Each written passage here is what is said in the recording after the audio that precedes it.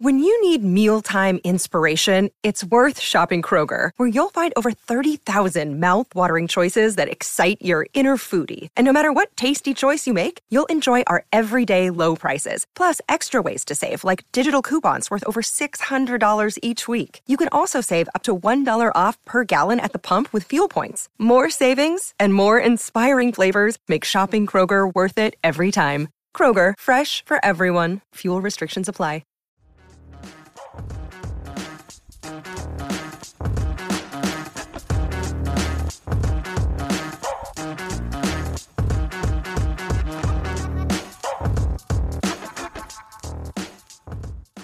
Hey everyone, welcome back to Across the Romaverse. It's Steve and Brandon back with you. And unfortunately, Brandon, it's after another Roma loss. We're about, same as last week, about 48 hours after a tough Roma loss. I know last week it was a draw against Milan. This time it's a loss against Inter 2-0. I mean, not a lot for either team going forward, but Roma, the injuries have just caught up to him, I think. Yeah, going into that match, I had no confidence that they were going to win. Probably let alone even take a point. And that's not even just the pessimistic approach to Roma that I usually take. I think with that extended injury list, and then based off the Atalanta result and the Milan result as well, just didn't seem like anything was going Roma's way. And the game kind of played out that way, where Roma didn't really have too many chances to speak of. I think, in my mind, the Pellegrini double volley attempt at the top of the box in the first half was one of the bigger ones. But aside from that, it was very slow going. And then, of course, you have Roger Ibanez's mistake, just as Roma seemed to be on the precipice of getting one back and equalizing the game, with Dybala's introduction and how that usually goes for Roma in terms of the quality of play improving. And then 2 minutes later, Roger Ibanez gaff, game over, just like that. And a few weeks ago, we sat here and talked about what it would mean for Roma to get 4 points out of the 3 matchups they had with their top 4 matchups head to head. They got 1 point out of them, and that's essentially a wrap for Roma's chances to qualify for top 4. Any hope of getting in the Champions League now, I think, falls at the feet of the Europa League. But that's no easy proposition either, given who they're going up against and who they could potentially go up against in the final. So very frustrating result, but honestly, I've been more upset at different results. I kind of expected this one. Yeah, it was kind of expected. I tend to be more optimistic than you, not as optimistic as Jimmy tends to be. He tends to be the eternal optimist on the show.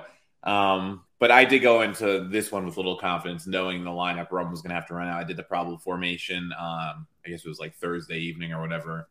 And when I was looking at who Mourinho had available, you're like, wow, where is it coming from, right? I mean, this is the lineup they eventually ran out. It was Patricio in goal, Mancini, Cristante, Ibanez in the back, Zalewski, Kamara, Matic, Bove, Spinazzola.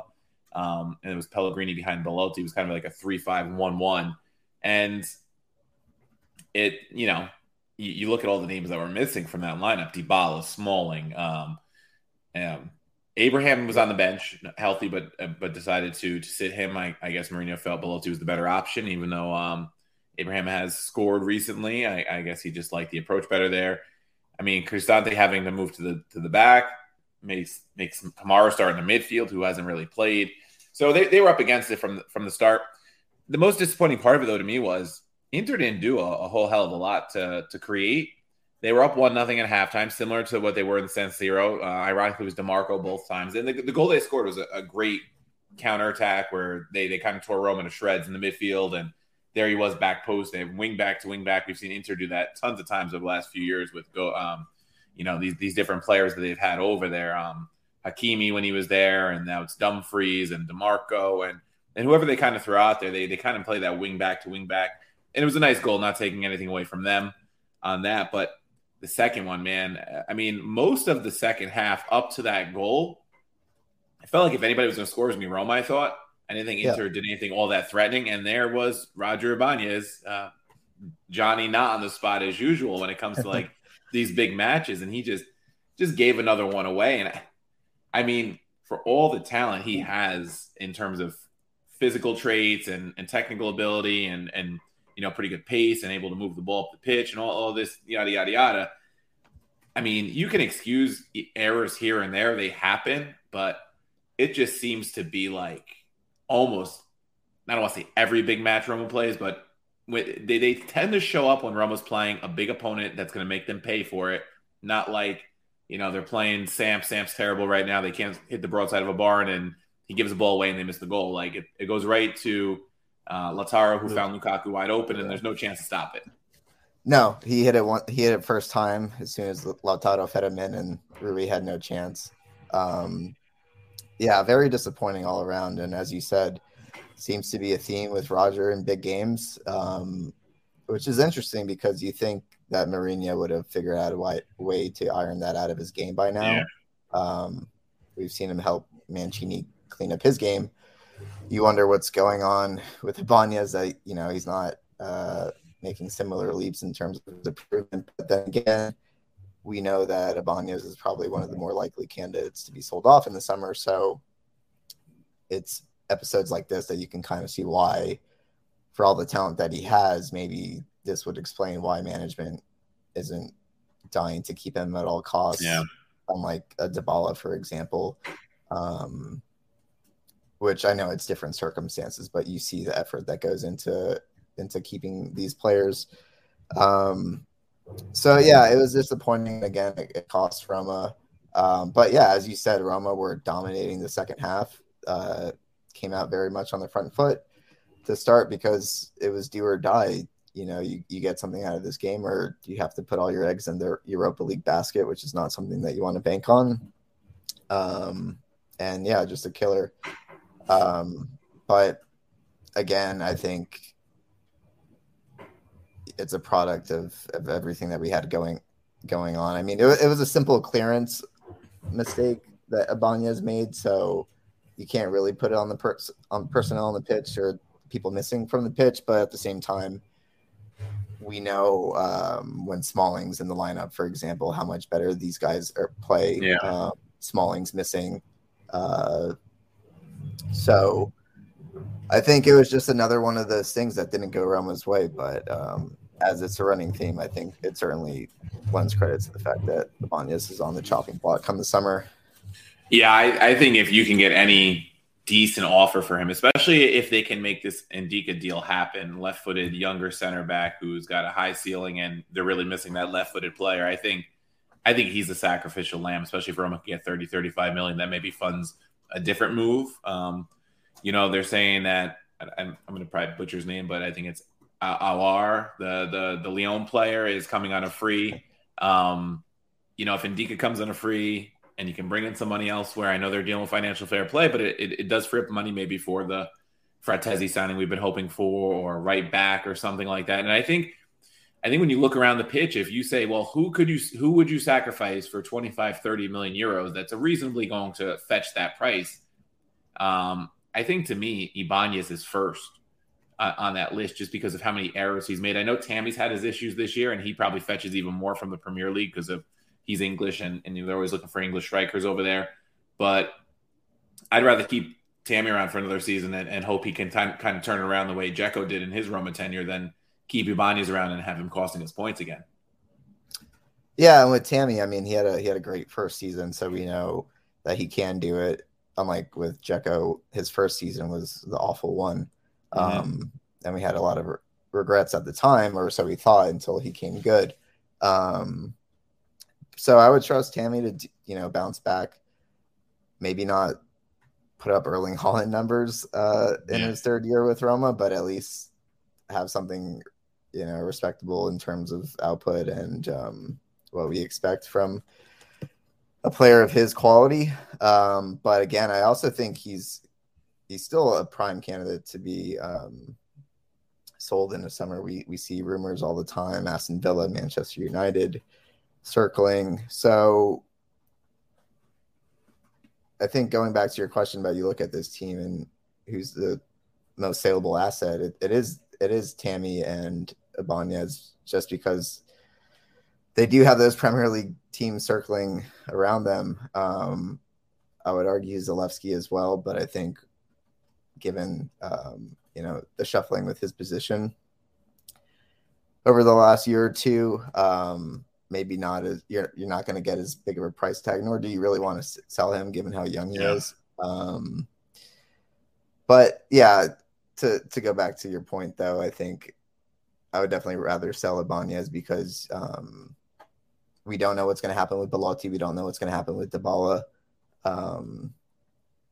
Zaniolo's not here anymore, so it's not like you have another young attacking prospect that you can turn to.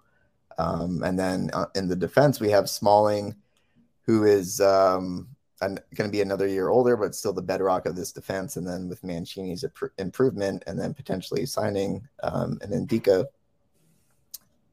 you're not really losing too much. And then unfortunately, poor Kumbula with his ACL tear, he was going to be another one of those candidates to be sold in the summer, but he'll be around. So with those four pieces, excluding Ibanez, it's not really a bad center back rotation that you have there. So I think all signs point to the exit door for him.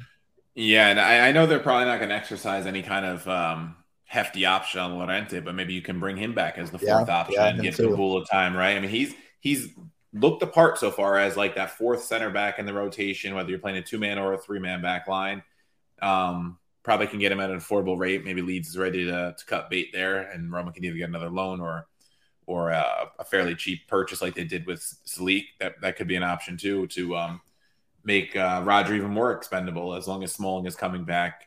But you made a great point about Tammy. The thing is, Tammy's going to have those vultures circling from the Premier League, the big money ones, right? And United is United. They're looking likely to be back in the Champions League next year, which means they'll have plenty of money to spend. Villa's even making a push for a Europa League spot. They've had a pretty good season. I don't know if they're going to get there, but they've shown a lot of improvement under Emery, so they're going to probably want to try to build. And they always have more money than the Italian clubs with their TV deal and all that. So wouldn't be surprised if both go. If I had to pick who to go, I would certainly sell Ibanez based on performance, and that says a lot because Tammy, like we said, has had a rough season. But I mean, it's one thing for Tammy to hit a post and do these things, but when you see Ibanez just like giving goals away, I don't know if it's because of the position and, sometimes when the goal is given to the other team, it hurts more than missing a goal on the attacking end. But it's just been so many times against Lazio, against now Inter, and I'm sure there were other big matches that don't come to mind right away, but I know there are other examples that I just can't think of. And it just gets to be like, not again. Like, how could this happen again? Like, how is he making these same mistakes? And, the red card in the derby, I think of the derby last year or 2 years ago when he gifted a couple goals. It's rough. Yeah. And then depending on how the season ends, maybe both sides want a clean break. Roger's like, hey, my confidence is kind of shot based on my performances in some of these big matches. I think a fresh start would do me some good. And then from Roma's perspective, hey, we need 35 million by the end of June or whatever the deadline is. Happy to see you go. Thanks for all you've done. And I can see that playing out. But that remains to be seen. It remains to be seen how Roma finishes up this season. But I think as it currently stands, I agree. And then going back to your point with Diego Llorente, who I forgot about, if Leeds go down, you could probably get him on a very cut rate deal. That's true. Based on the results today, it's not looking so hot for them. They still have chances to climb out, but that'll be talk about vultures circling some players. If they went down, Everton, you'll have plenty of players to pick from. Yeah, and maybe some that might be affordable enough for right to swoop in, right? Maybe someone doesn't get picked up by the bigger sides. But yeah, Leeds, that's a great point. They shouldn't have fired my boy Jesse Marsh. Should have kept him around, I think. Right after they brought in like all the Team USA guys, McKennie and I think it was just McKennie, but they just already McKennie in the January window. Yeah. Adams was there and Aronson was there, but I take Tyler Adams any day in the midfield. I think he's a good prospect.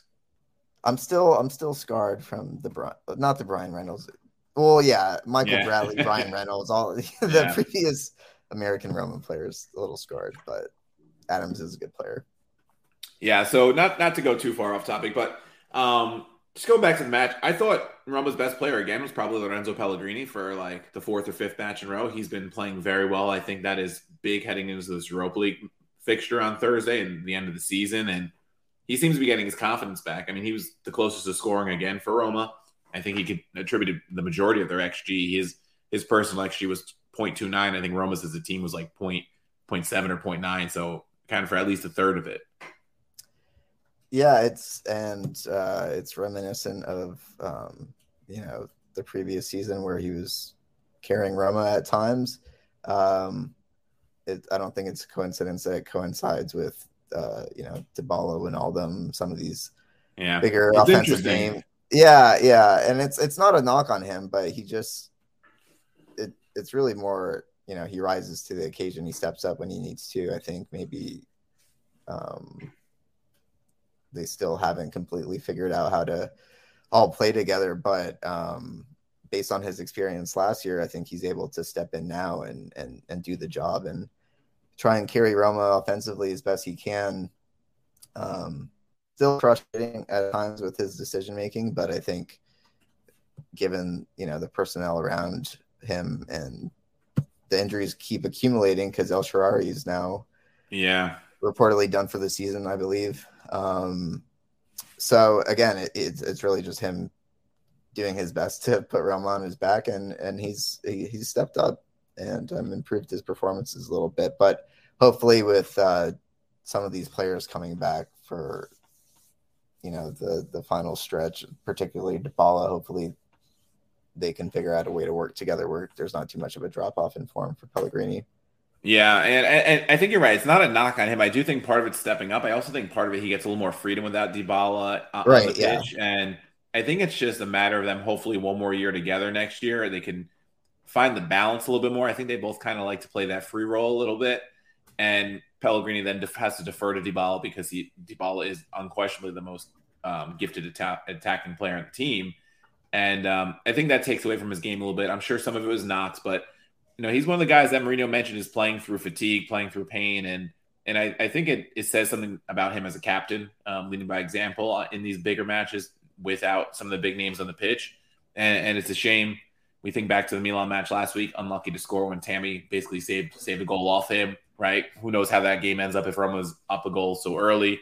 Came pretty close a couple times in this match. So at least that is one positive we can take from this performance, I guess. It's hard to find many others in a match where, Roma loses 2-0 with only conceding. I think it was let me just double check the number here to get it accurate. 0.73 they conceded, and their XG was 0.97. So it just shows how little Inter created.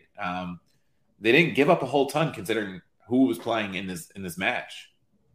No, but that's not surprising because that's been the theme in all the big games that we played this season. We've seen it with Napoli. We've seen it against Milan. It's always a tight affair, even if the other teams in better form going into the match. Roma under Mourinho know how to keep it tight. And I didn't expect anything different going into this game.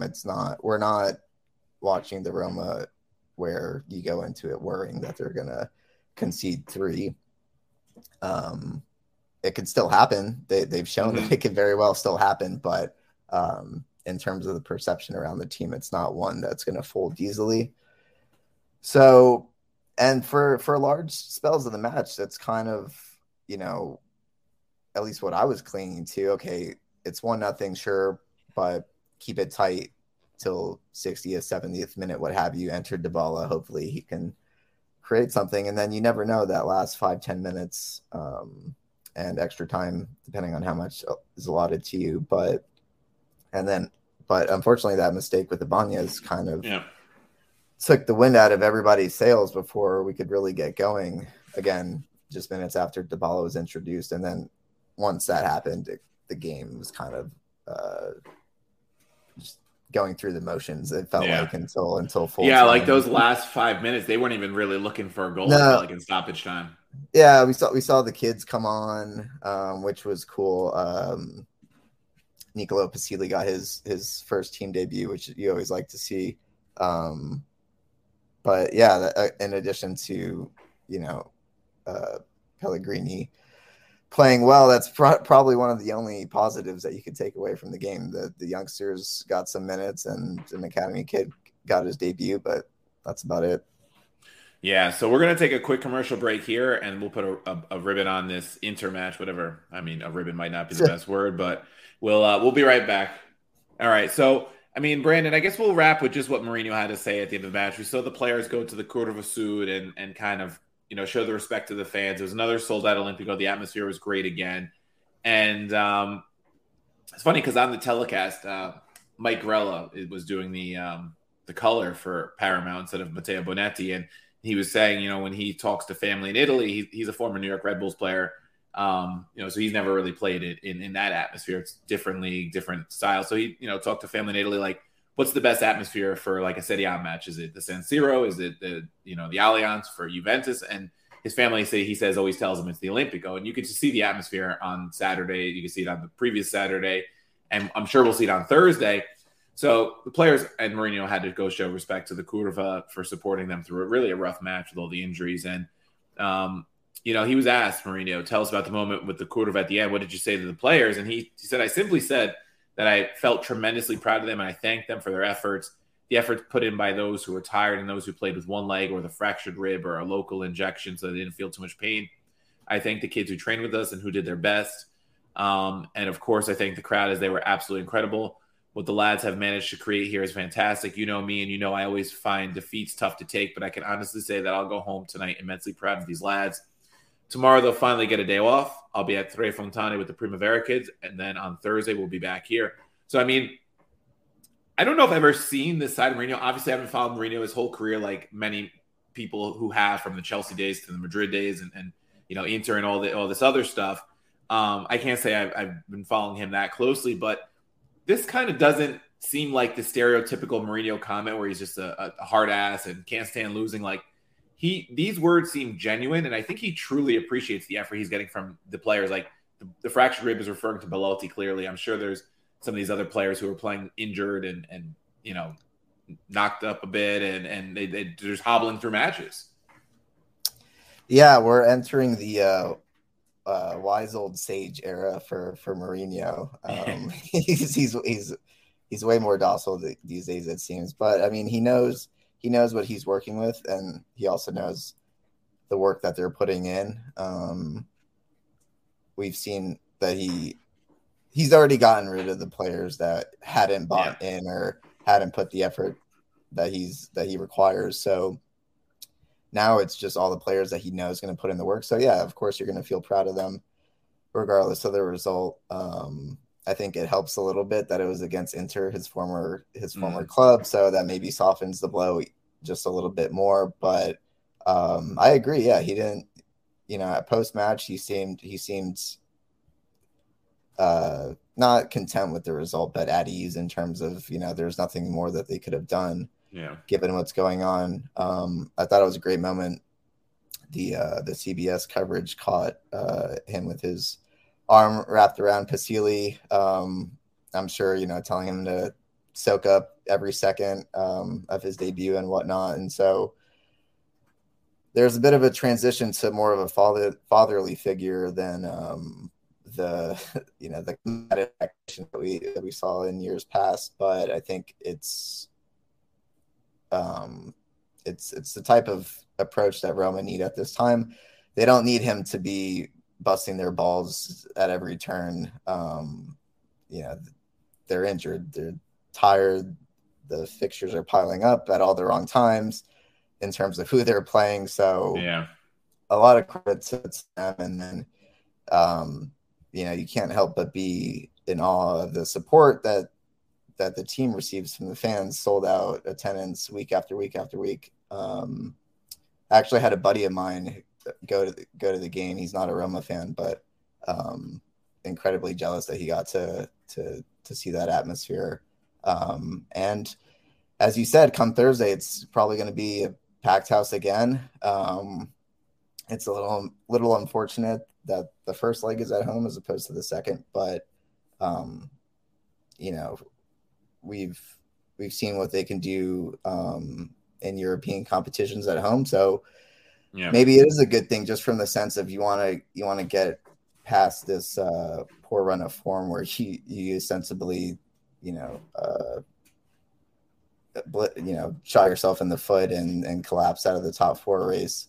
So it's an opportunity to get into the Champions League. So I think conventional thinking would say you would like that second leg to be at home, but given what we've seen, I think it could be an advantage. So we'll see come Thursday, but definitely expect a full house. Yeah, and I think you said a couple of things that were so true. Like the injury, this team has been fairly healthy outside of Wijnaldum's fracture and a few weeks here and there for Dybala. I mean, the defense was healthy all season. The Matic-Cristante pairing was healthy. Then you added Wijnaldum and added a new element where like, oh, things are starting to pick up. Tammy's been healthy. Pellegrini, for the most part, hasn't missed many matches. And now all of a sudden, it all kind of hit at the same time. Like all those injuries just piled up. And a lot of it, I'm sure, has to do with fatigue, with the congested calendar, not the deepest roster, and Mourinho's had to try to manage that. And when he has rotated, it hasn't worked out in the best ways, And I think he's come to the point in his career where he's done a lot of winning already. He's been in these huge places like Real Madrid, like Chelsea, like Inter. And I think he started to understand that Rome is a different place. I think he had to come in knowing it was a little different in terms of finances and culture. We're Romanisti. We love the club. The people that show up to the Olimpico every week love the club. There's not a better atmosphere when that place is packed. But in terms of like creating that winning culture, that's had to be done by him because Roma hasn't won a trophy prior to the Conference League last year since I think it was the 2008 or 2009 Copa or something, maybe 2007. Yeah, I was thinking 7 or 8. Somewhere around there. And then they had lost that one to Lazio, I think in 09 or 10 or something, and they hadn't been back, and they had that one season under Spalletti where they were second a lot in the Scudetto race, but only that one season where they really truly competitive in the past like 5 to 10 years in terms of like trying to catch Juventus. I know when I first started following the club in the mid 2000s, they were close to Inter a couple times, including Mourinho's Inter, right? And that was really the closest they've come since I've been a fan. So I think he started to understand like he's got to build that culture, but he's also, like you said, he's kind of in the grandfatherly part of his career where he can like mentor these young players. You see it all the time with some of these guys, build the relationships, really enjoy the moment of being with these guys who now that he's created his culture will really go to war for each other. And I know it's like hyperbole often, but like these guys will go to war. Like you see Mancini, you see the way Pellegrini's battled through, like, it's like being in the Roman legions, right? They were a brotherhood, and this is what this team has created. And I know it's easy to make that, comparison because this is Roma, but I think he's starting to enjoy that. And I don't want to say he accepted defeat with those comments. Like you said, it's like maybe at ease in the sense, like I did everything I could. We did our best. We've got a limited roster with all these injuries, and we're just going to do what we can. I'm not going to dwell on, not having my best 11 and say, oh, we could have won this game. Like Inter's peaking right now, which is crazy because they're in an even more congested schedule than we are right now. And we were on here a few weeks ago saying, wow, look at these schedules. Like Inter's really up against it. And all of a sudden Inter with that comeback victory against Lazio last weekend and now beating Roma is in the driver's seat for at least fourth place with the Derby Champions League 2-legger coming up in the midweek. I mean, if I'm looking at that matchup, I'm saying I favor Inter over Milan, not to talk too much about Inter, but like that team's peaking. Juve got the win against Atalanta this weekend. Milan beat Lazio. So now it's kind of down to 4 teams for 3 spots, in my opinion. I think Roma and Atalanta are really up against it at this point. I think Milan has a chance to catch Lazio or Inter. They're still mathematically close enough with 4 matches left. Lazio's got an easy schedule to close it out, but man, I'd love to see them get caught at this point. If we're not going to make it, take them down too. But yeah, I mean, when I look at the schedule, the table, it's Inter on 63 in 4th place through 34 matches. Roma's down in 7th on 58 points through those matches now. And the tricky thing for Roma here, Brandon, is if Fiorentina wins the Coppa Italia, then only the top 6 go to European competitions through the league route because they would take one of the Europa League spots and 6 becomes Conference League. If Inter beats them in the final and Roma finishes 7th, and we're back in the Conference League again. So it's like, man, that I don't want to knock the Conference League because we won it last year, and I'm not going to be like Tade and his boy Lotito over there and say it's a loser competition. But I don't think I want to go to Norway and these places again. Like Roma's taken that step; it served a purpose, but like let's move forward. Right. It's been there, done that, and I'm trying to. What has it been? 5 years now that Roma hasn't qualified for the Champions League, going on 5. It feels like forever, right? Yeah. So going back to the Conference League isn't a proposition that I would welcome at all. I think I would prefer the once a week, just focus on the league, occasional Copa match. I know if Jimmy were on, he would be railing against that. But it really is a kind of been there, done that in terms of the prestige of winning the Conference League. I don't really want Roma to become the Sevilla of the Conference League where they win it every year. But it's kind of out of our hands in terms of league position. Other than winning our remaining games, that would put us on 70 points, which a few months ago I looked at the schedule and did that whole, I think we can get 3 points here, 3 points there. And that's there about where I came to. But the question is that enough to qualify for the Champions League? And then if you look at seasons past, more often than not, 70 points isn't enough to do it. Yeah, it's like I'm scrolling back as you talk. It's like 50-50. Yeah. So it really was kind of, the 70-point threshold was kind of dependent on the other teams continuing to falter. But as you were speaking to, with Inter finding form, Milan finding a little bit of a form, although with Leao out now potentially, who knows? I know he grabbed his hamstring. It was probably more of a precautionary thing than anything. I haven't seen anything since the injury happened, but if he's out for any amount of time, that's going to be hugely damaging to them. But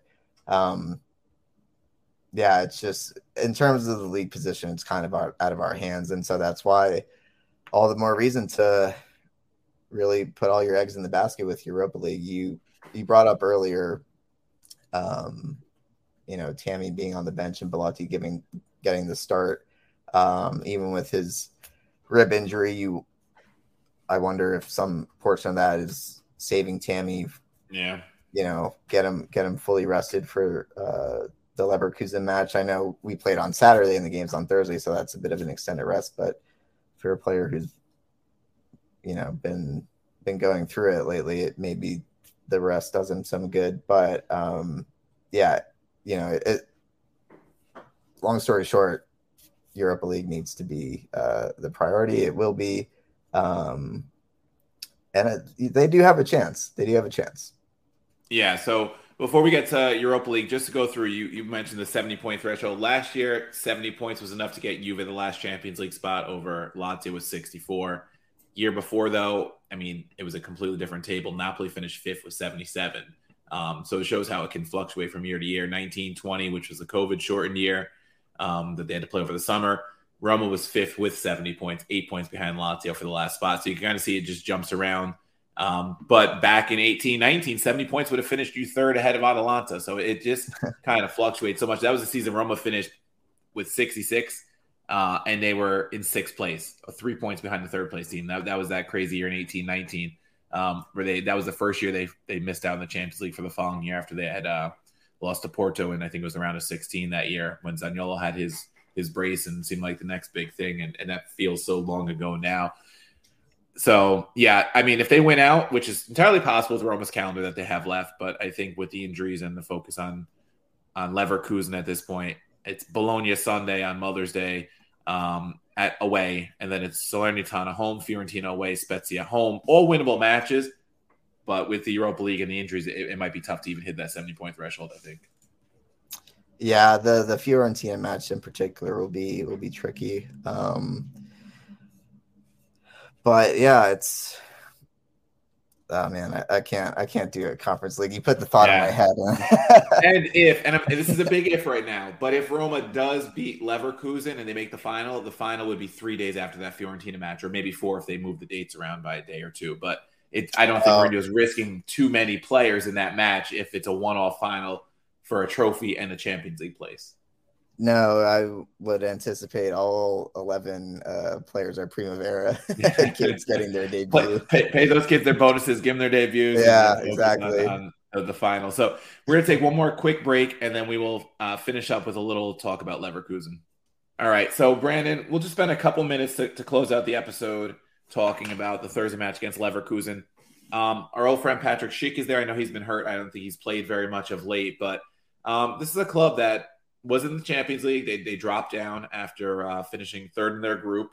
They were in a group with Atletico. I think it was Club Bruges. I'm going to double check right now. But they were in one of those groups. They fell out of contention and ended up here in the Europa League.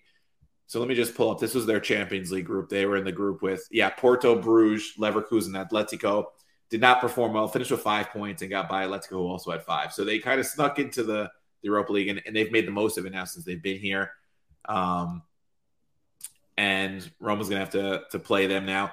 They fired their manager back in October, off to an awful start. They were absolutely atrocious. They were bleeding goals. And then Xabi Alonso comes in, former Real Madrid player, Liverpool, legend, and played a little bit for Bayern Munich, which has the familiarity with the Bundesliga there. But he's never managed a big side. He only managed a Real Sociedad B side in the lower division of Spanish football. So he comes in kind of a fresh ideas, and I'm hoping to get some Bayern perspective. I actually reached out to a Leverkusen supporters group in the UK. I think we might get a Q&A, which would be interesting to see kind of more of a perspective of someone who watches the matches week in, week out. But yeah, Leverkusen's hot right now. Prior to losing to Cologne on Friday 2-1, they had gone 14 unbeaten in all competitions between the Europa League and the Bundesliga. So this is a team that now is really feeling good about itself. Yeah, I kind of wish that they hadn't lost on the weekend. Just to be a little bit more overconfident going into Thursday, and now they'll be able to refocus and get that unbeaten run behind them. But yeah, as you said, Xabi Alonso has been doing a great job. Played under Mourinho, so knows a little bit about. Yeah. There's that little caveat. Yep. I think, and with Patrick Schick, he's rolled out for the tie, so we won't have to worry about the revenge of Patrick to rear its ugly head come this tie. But it's going to be tough. I think both legs are going to be very tight affairs, as is often the case with Roma under Mourinho in these European knockout fixtures. But can't say I've watched too much of Leverkusen or the Bundesliga in general. But any team that's putting off, 14 games unbeaten, including beating Bayern Munich, I know they're going through their own rough patch, but it's still Bayern. It's not going to be an easy match by any means, but we'll see. We'll see come Thursday. What Mourinho has in store. I have no doubt that he'll put Roma in a position where they probably do most of their damage at home, and then kind of seek to contain Leverkusen on the away leg. It'll depend on who he has available, but I think it's a very winnable semifinal. As winnable as those can get. Yeah, I do think that it's winnable for sure. And we will talk about injuries in a minute, but just to go through that 14-match run, it was back in February. They lost the first leg to AS Monaco in the, I guess it'd be the round of 16 of the Europa League 3-2 at home. And then they lost to Mainz in the league 3-2 back-to-back. And you're like, when you're looking through the Europa League scores like you do when you see Roma's playing, you're like, oh, Leverkusen lost at home. They're probably up against it in Monaco. Well, they went and reversed it 3-2 and won on penalties to get through. Drew Freiburg, who's been pretty good in the Bundesliga this year, beat Hertha, who's not very good. And then they had, I believe this side is Hungarian, Ferenc Gravos in the Europa League. So not a household name It's a name No. I've seen it through the years in the European competitions, but kind of a generous draw there in that round. Beat Bremen, beat Bayern, like you mentioned, which is the real big one, 2-1, even with that team having a rough patch. Beat Schalke, beat Frankfurt, and then it was Union St. Galli, or however you pronounce that, Belgian side, who was the side they ended up beating, who beat Union Berlin in the previous round, who's been really good in the Bundesliga this year. So that was a 1-1 draw at home again. And you're like, oh, maybe they're up against it in Belgium. This team's been pretty good, and they went and put 4 up in that quarterfinal second leg to get through to Roma.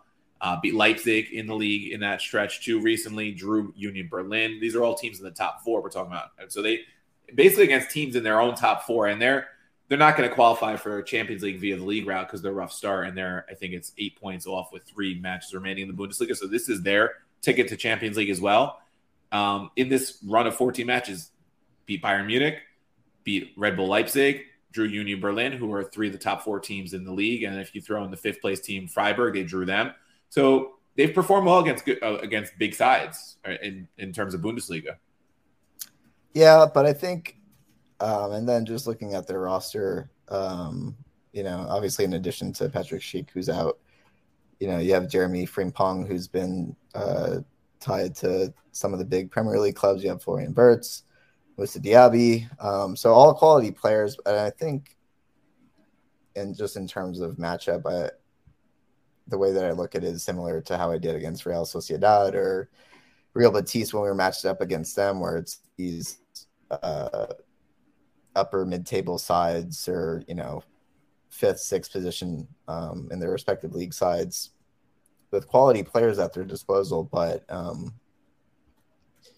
Roma similarly have an equal number of quality players, and but the advantage is that you have Mourinho at the helm, who has all the experience in the world in these competitions. And so that's why we see Roma so effective at this point of the season, and with these type of competitions where they can just get the job done and then move on to the next round. And I think I can see something similar here, despite the dangerous players they have at their disposal. I think the experience that Roma has had thus far in shutting down these types of players, where it's not, your Mbappe's of the world, but maybe the tier below that can give you headaches and make something happen at a moment's notice. But if you're disciplined and defend well, you can contain them. And I think that's what we're going to see here.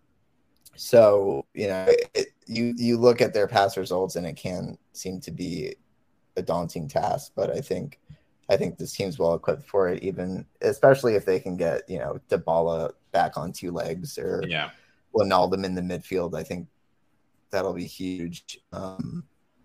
So hopefully we can get 1 or 2 guys back, but I think they can match up well. Yeah, I agree. And I think maybe that Union Berlin team is kind of the blueprint for Mourinho in some ways, because they play a very defensive style as well. When I've seen them play a little bit, I have seen a little Bundesliga here and there, not a whole ton. But, when sometimes it starts earlier than Serie A, I would throw it on ESPN Plus. And Union is that Roma in the sense that they don't score a lot. They struggle to score, but they keep matches low scoring. And I think maybe Mourinho can learn something from watching that film, I'm sure. He knows Xabi Alonso. Maybe he, had conversations in his career with Xabi Alonso on the training pitch. Because, if Xabi was always thinking about being a manager at some point, he's probably had conversations with Mourinho about tactics and things like that. So, and I'm sure he's going to be, it kind of brings you to like the Star Wars reference where it's like the master and the apprentice, right? Is the apprentice ready? And it creates an interesting dynamic because, yes, Alonso knows Mourinho, but Mourinho is the master, especially tactically in matches like this. And I do agree with you. I think they're going to try to get that win in the first leg because they are at home. We've seen, and I went through it, I think, before we played the last, the quarterfinal matchup, is that Mourinho now is, knock on wood, this continues. He's unbeaten in 2-legged affairs as Roma manager. And when they start at home, they tend to get the win at home and lock it down on the back end. And when they start away, they keep it within a goal away. They might lose 1-0 or 2-1 or something, but then they find a way at home in the second leg. And that's what we saw against Leipzig. That's what we saw the last round as well. So I think that's going to be the approach from Mourinho. Who's available is the big question. I think Dybala has to be, if he played those last 20 minutes, I think he's available in some capacity, even if it's for an hour in this one. I'll just read Mourinho's quote. He said, he was asked if he's optimistic about this 2-leg tie. Will you get anyone back? He said, I'm not optimistic about getting anyone back. I'm optimistic because of my players. Today we played against the strongest team in Italy, against a team in the Champions League semifinals. We have 5 or 6 players who are totally knackered because they play all the time. Mancini, Cristante, Pellegrini. Those guys are dead tired. Then we have injured players like Dybala and Belotti and the kids. When I look at Eduardo Bove, I think about the fact that when I joined, he was due to go on loan to Triestina. I think, and today he put in the performance he did against Inter. Results aside, I have reasons to be very happy.